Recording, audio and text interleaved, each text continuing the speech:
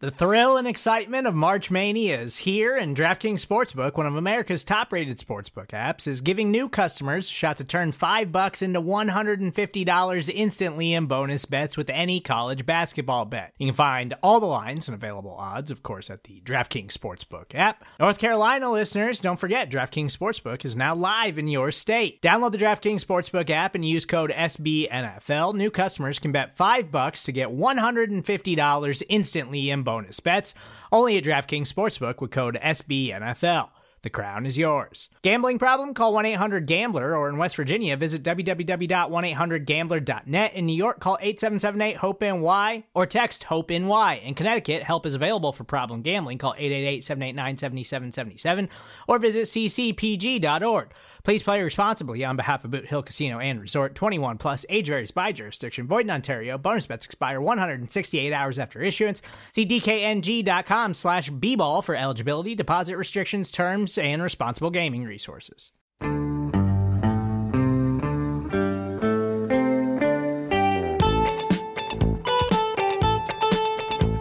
Hello, everyone, and welcome to the Chris and Nick Show here on Big Blue View Radio. I am one of the hosts, Nick Filato, joined, as always, by Chris Flum. Today, we are going to discuss some stock up, stock down, have a little bit of fun with it, Chris, from preseason week one. Also want to go over some of the players who did not practice on Monday and just what's going on from an injury front with the New York Football Giants. But before we do that, how you doing, bud?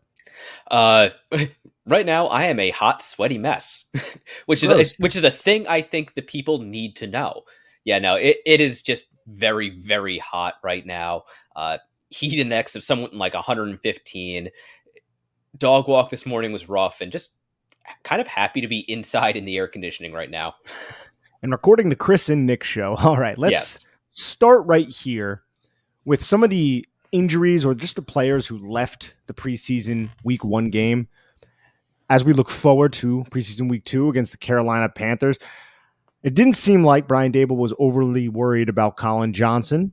It's not a long-term injury with his leg. Jamie Gillan, Brian Daboll said, was okay. And also Cordell Flott, who left the game with an abdominal injury, is also okay and back practicing. So all in all, from the injuries from the game, those were the three primary ones. Not a lot of noteworthy or takeaway things, which is excellent, to be honest.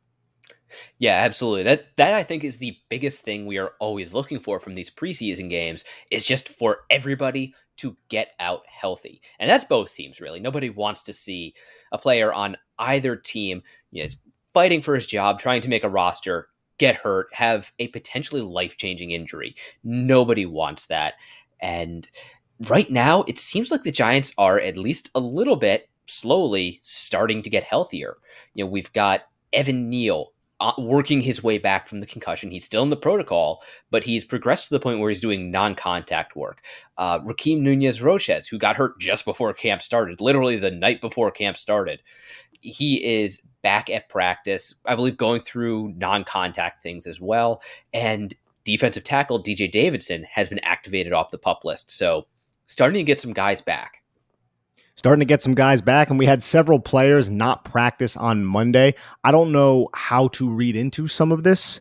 Guys like Ryder Anderson, we're aware that he has the tricep injury that might hold him out for an extended period of time, but hopefully not through the season. And he's a fringe roster guy anyways at this point, but still I think a guy who has utility when he is out on the football field. But other players who did not practice: offensive lineman Devery Hamilton, Tyree Phillips, wide receiver Colin Johnson, running back Gary Brightwell, linebacker Cam Brown, and then defensive back Nick McLeod. And I want to focus on the first two names I brought up when I started listing the players, Devery Hamilton and Tyree Phillips, just because, and we're about to get into the stock up, stock down portion of this podcast, I think these guys are kind of vital to the roster, because if anything happens to Evan Neal, if anything happens to Andrew Thomas, we can't have Corey Cunningham out there. We shouldn't have a guard, Wyatt Davis, playing right tackle. And I personally, and it wasn't as bad as those two, I don't really want to see Matt Parrott out there. So what's your take, actually, before we get to the ad break, what's your take on that offensive tackle situation now that you've reviewed the film? I think I'm kind of right there with you. I don't want to see Corey Cunningham out there in a regular season game. I definitely don't want to see a guard out there in a regular season game or even a preseason game, honestly, if they can avoid it, because a failure there could lead to something significant happening in the backfield. I hope Hamilton and Phillips are able to get healthy and get healthy quickly, because I really do think they are both pretty much locks to make the final roster, and they both have so much versatility that they could provide depth to the offensive interior as well as be both of them be swing tackles. Matt Parrott was fine. Yeah, he kind of played in that game like he always has for the Giants. He looked fine. You could see the upside, the reason why he was drafted in the third round, right up until he started having failures. And that's just kind of been the story with him. So I don't know how much you can trust him to be your primary swing tackle. Now, right now, he is probably behind Hamilton and Phillips on the depth chart. However, those two guys are hurt right now, and I would really like the opportunity to see all three of them on the field against roughly the same caliber of opponents. In the preseason. That's when we want to see those guys on the field. And even Tyree Phillips. I thought that went without saying. Yes. I like Tyree Phillips. I think he can be a solid swing tackle for this team. I think everything that we've seen since he's arrived here, when he had to step in for Evan Neal last year, the fact that he is being cross-trained at the guard spot at least gives me the feeling that he's competent enough to step in and he won't drown out there. Whereas some of these other tackles, it was not a pretty sight, and I just don't want to see them touch the NFL field during the regular season because unfortunately injuries happen. And I want to get to the stock up, stock down portion of the show, but before we do that, we're going to take a quick break to hear a word from our sponsors here at SB Nation. All right, Chris, stock up, stock down. I want to really highlight the players who are kind of fringe roster guys and the players who are in direct competition with other individuals on the roster who could likely make the team.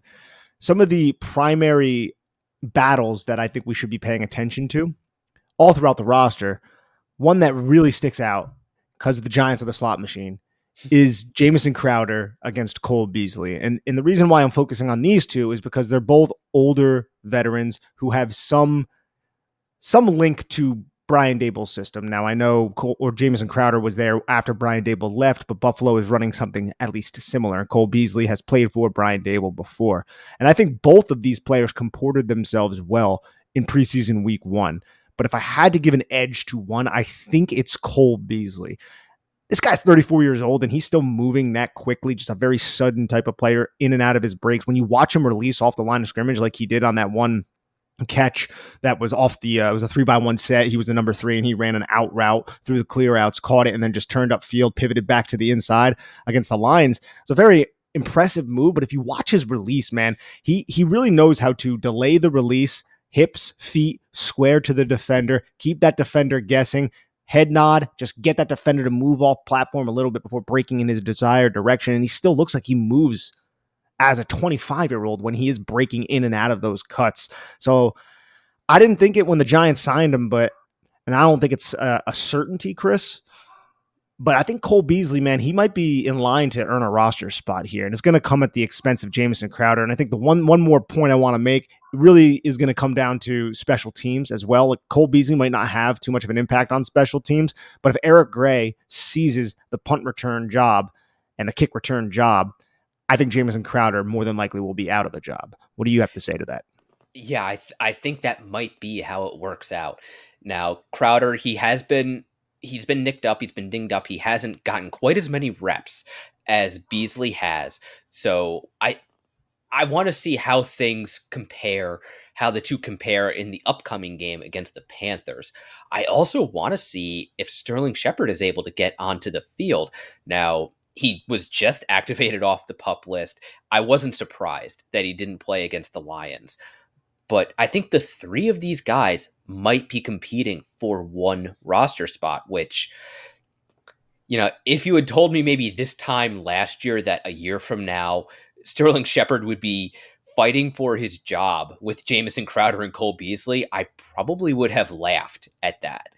But that's kind of where they are at this point. And I am also, to a certain extent, wondering just how many receivers the Giants wind up keeping, because we do have Wan'Dale Robinson that they're going to have to make room for, because I fully expect him to come off the pup at some point. Yeah, we haven't gotten any indication that he's destined for the IR. Another back-end roster player that really showed up well, specifically in the red zone, is Jordan Riley. And DJ Davidson was just activated off the pup. I've said before on this podcast, I think the battle for the last defensive tackle spot with the Giants bringing in A'Shawn Robinson and Raheem Nunez-Roches and actually having depth there, thankfully, is going to come down to DJ Davidson and Jordan Riley. And honestly, man, Jordan Riley is just a mountain of a man in the middle of the interior defensive line, and he is hard to move off the spot. And you could see his pure strength on the one goal line play where the Lions, they pulled somebody from the backside. I think it was a counter run, and they missed Tashawn Bower, who also is another player maybe we should talk about, because I felt like he looked pretty solid out there. But Jordan Riley was just occupying both of the A gaps, just duo A gap right there. Like he was just in the middle because he tossed the guard who attempted to block down on him on the pinpole concept aside. And I think Jordan Riley is just another one that has to be a stock up player here. Yeah, absolutely. And I think he's playing well enough that it does not bode well for DJ Davidson and the rest of the Giants' horde of massive interior linemen. Yeah, that was an impressive performance by Jordan Riley against, okay, if not the Lions starters, then definitely guys they're going to be relying on either as primary depth pieces or role players within their regular season offense. Yeah, it's easy to overreact to preseason, but just looking at the traits Riley showed, you talked about his strength, his size, how he was able to control multiple gaps as a nose tackle. But also, I remarked on this after the game, he was surprisingly quick within his range. Like, he's not going to be a sideline to sideline player or anything like that. But within his range, I thought he was remarkably quick. And that was something I had a concern about with him coming out of college, coming out of Oregon and the various other places he's played. So I think he made himself some money, or at least took a significant step towards securing a roster spot for him against the Lions. Now he has to maintain that. He has to keep up the momentum and then hold off DJ Davidson, who was also a draft pick of this regime. So it's not like he's competing against somebody who's just signed off the street or a holdover from, James Betcher's defense or anything like that. Geez, going to prehistoric times, I see. It feels like it. Yeah, so he's competing right now with Brandon Bryant, Kevin Atkins, Kobe Smith, Donovan Jeter. And if you look, to me, I felt like Jordan Riley looked just like the best one out there out of those defensive linemen, those interior defensive linemen who more than likely won't make the team. I want to stay here near the trenches at the edge position because Oshane Ximines is the presumed edge 3, not including Jihad Ward since he has a much more specified type of role, just more so pertaining to rushing the passer. I thought Tashawn Bower and Haba Baldonado both showed up well, specifically Tashawn Bower, who was number 94. And I want to acknowledge him because I didn't really think going into this process he would be a player that I would entertain as someone who would make the final roster. And I'm still not saying that's a definite, but he's caught my radar because he was stern against the run, man. He held up at the point of attack. He shed really quickly. He had a couple good edge setting type of plays. He also rushed the passer, had a PBU. I thought Baldonado did really good showing his strength and his power as a pass rusher. As a run blocker, he got hinged away from the gap a couple different times, but he's rookie UDFA. Bowers like a 28-year-old journeyman. But Chris, do you think either of these players have a chance to usurp Oshane Ximines and possibly take some snaps away from him? I think the potential is there. Yeah, I think Ximines he's more athletic than either Bower or Baldonado. I think he's got a better idea to do those zone drops that we know Wink likes to do with his edge defender. So I think that gives him the ability to play more of the defense than the other two guys. Like, I don't think any of the three of them are leapfrogging Timon Fox. I think he is kind of the Giants' edge three out there. Again, Jihad Ward set off to the side. I want to see more reps of them rushing the passer. And again, I want to see them going against roughly equal competition. So if Zimenez is getting stonewalled by the Panthers' second tackle, which the Panthers don't have a great offensive line right now, so that would be concerning. But Bauer or Balnado are getting success, but it's against like their fourth string tackle. Those are a little difficult to apples compare. Yeah, I'd like to see them see the younger guys. Well, Bauer isn't really younger, but the guys further down the depth chart to get sprinkled in more earlier in the game, and I think they did enough to earn that. How about Tommy Sweeney catching the touchdown and the Don Bosco connection from one Tommy DeVito? And I think there could, it's not a certainty, because the Giants might also want to carry a fullback type, which I think Daniel Bellinger is going to operate in that role. But since the 90-man roster is very crowded, I think the Giants might only carry 3 tight ends. And it seems like it's going to be Darren Waller, Daniel Bellinger, and Lawrence Cager, who didn't play often in the preseason game, which is somewhat of a tell that he's more safe on the roster.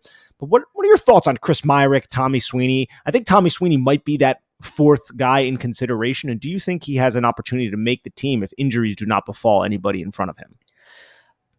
I'll be honest, I lately have been leaning towards the Giants keeping 4 tight ends and 3 running backs. Okay. And have Eric Gray as the punt returner / utility backup running back. Because the Giants started out the game in 12 personnel. They had Lawrence Cager and Daniel Bellinger start. To me, that is a tell. And I think it's kind of awkward having Lawrence Cager as their third and only backup tight end, because he is a direct backup for Darren Waller, but that leaves Daniel Bellinger with no backups. And he has a valuable skill set. We saw how useful he was as a true Y two-way tight end, an 11 personnel tight end last year, and how the Giants offense suffered when he wasn't on the field due to injury. Yes, they could use an offensive lineman as a jumbo tight end, but that's kind of a tell that odds are you're going to be running the ball. And having another Y tight end, like a Chris Myrick or a Tommy Sweeney, whichever one beats out the other and winds up higher on the depth chart, yet that at least preserves the potential for a pass that having a 6th offensive lineman on the field doesn't preserve, at least nearly as well. I mean, I suppose you could have Andrew Thomas, declare eligible and throw him the ball. We know he can catch, but I'm not so sure about Matt Peart or Tyree Phillips or Devery Hamilton or Josh Azudu or whoever winds up being the 6th lineman. So lately I have been leaning towards the Giants keeping 4 tight ends and just 3 running backs, or possibly even just 5 receivers. However it works out, I think the Giants are going to have an unconventional offense because I don't think they have a choice. I think you're right. If you look at their personnel, I'm not 100% certain if they'll keep 4 tight ends and 3 running backs, but I don't think it's a ridiculous idea. And a lot of it probably comes down to, obviously, health. There's so much that still needs to play into this. But I want to highlight one player, and he's not necessarily in direct competition with anybody who played in preseason week 1, but it's definitely a stock up in my opinion, because what we saw on the field, he looked very decisive within the box, and this is one Micah McFadden, linebacker. He was quick to fill. There was a GF counter that was ran with the backside guard pulled, and then the fullback wrapped around the quarterback and went right into the gap. Michael McFadden read it perfectly and just positioned himself right on the outside shoulder of the fullback, Jason Kabinda, blew Jason Kabinda up right into the running back who had to bounce it towards the other side, the non-desirable side, and it ended up just being it wasn't a gain of anything. And it's like, damn, if Michael McFadden could have did that consistently last year, the Giants were terrible against counter runs last season. So I think Michael McFadden is a stock up. Unfortunately, Darian Beavers, the player that he is competing against, didn't have a chance to dress for this game. But were you impressed with Michael McFadden? I was. I thought McFadden played well. It will be interesting to see how the depth chart next to Bobby Okereke shakes out between Darian Beavers and Micah McFadden. I still think the two wind up basically in a platoon. I would be surprised if the Giants had more than two linebackers on the field for more than basically extreme heavy packages, fourth and an inch type situations. And I really do think that between the two, it will come down to individual matchup and opponent tendency, because the Beavers and McFadden, they have different games. They're different styles of linebacker. Beavers is more of the downhill player, while McFadden is more of the off-ball will type, but he does bring a pretty good blitzing dimension. So I think this is stock up for McFadden, but not necessarily stock down for Darian Beavers.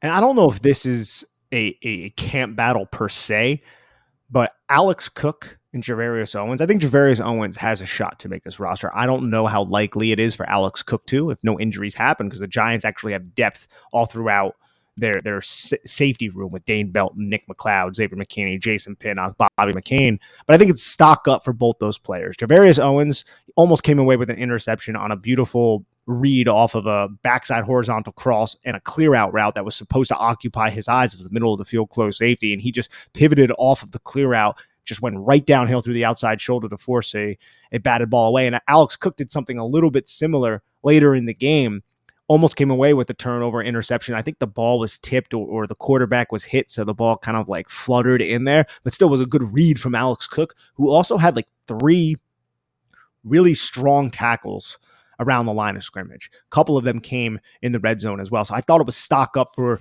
both Javarius Owens and Alex Cook, and also stock up for Tommy DeVito.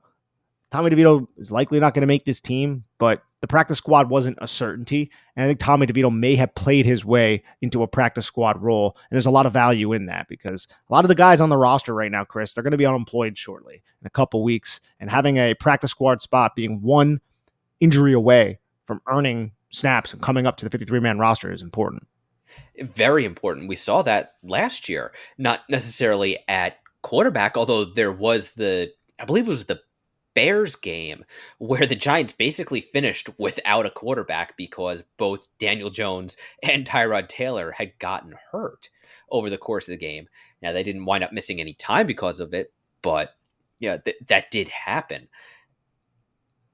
I think I'm with you. DeVito was impressive. He is a fun player to watch. He isn't perfect, obviously. He's a rookie. He's a UDFA rookie. But I do think there's something to work with. And the Giants don't have a QB2 for next year. This is Tyrod Taylor's last year on his contract. And I could certainly see the Giants wanting to keep Tommy DeVito around, keep him in the program, develop him on the practice squad, and at least give him the chance to compete for the backup quarterback job next year. So I would say definite stock up. Now, again, it is one preseason game that is very easy to overreact to. It's a small sample size. He was playing against a lot of guys who probably won't be in the NFL this year. But even with that, even taking that into account, he played well. He showed some very good things. All righty, Chris, anything else before we get out of here? Nope. I think that's about it. I'm not going to do my Darth Hoodie impression, but we're on to Carolina. we're on to Carolina. Thank you, everyone, for tuning in to the Chris and Nick Show here on Big Blue View Radio. Please, if you have not done so already, like and subscribe, comment on the podcast. Head on over to bigblueview.com where we have all of our written content. Thank you, everyone. Take care of each other.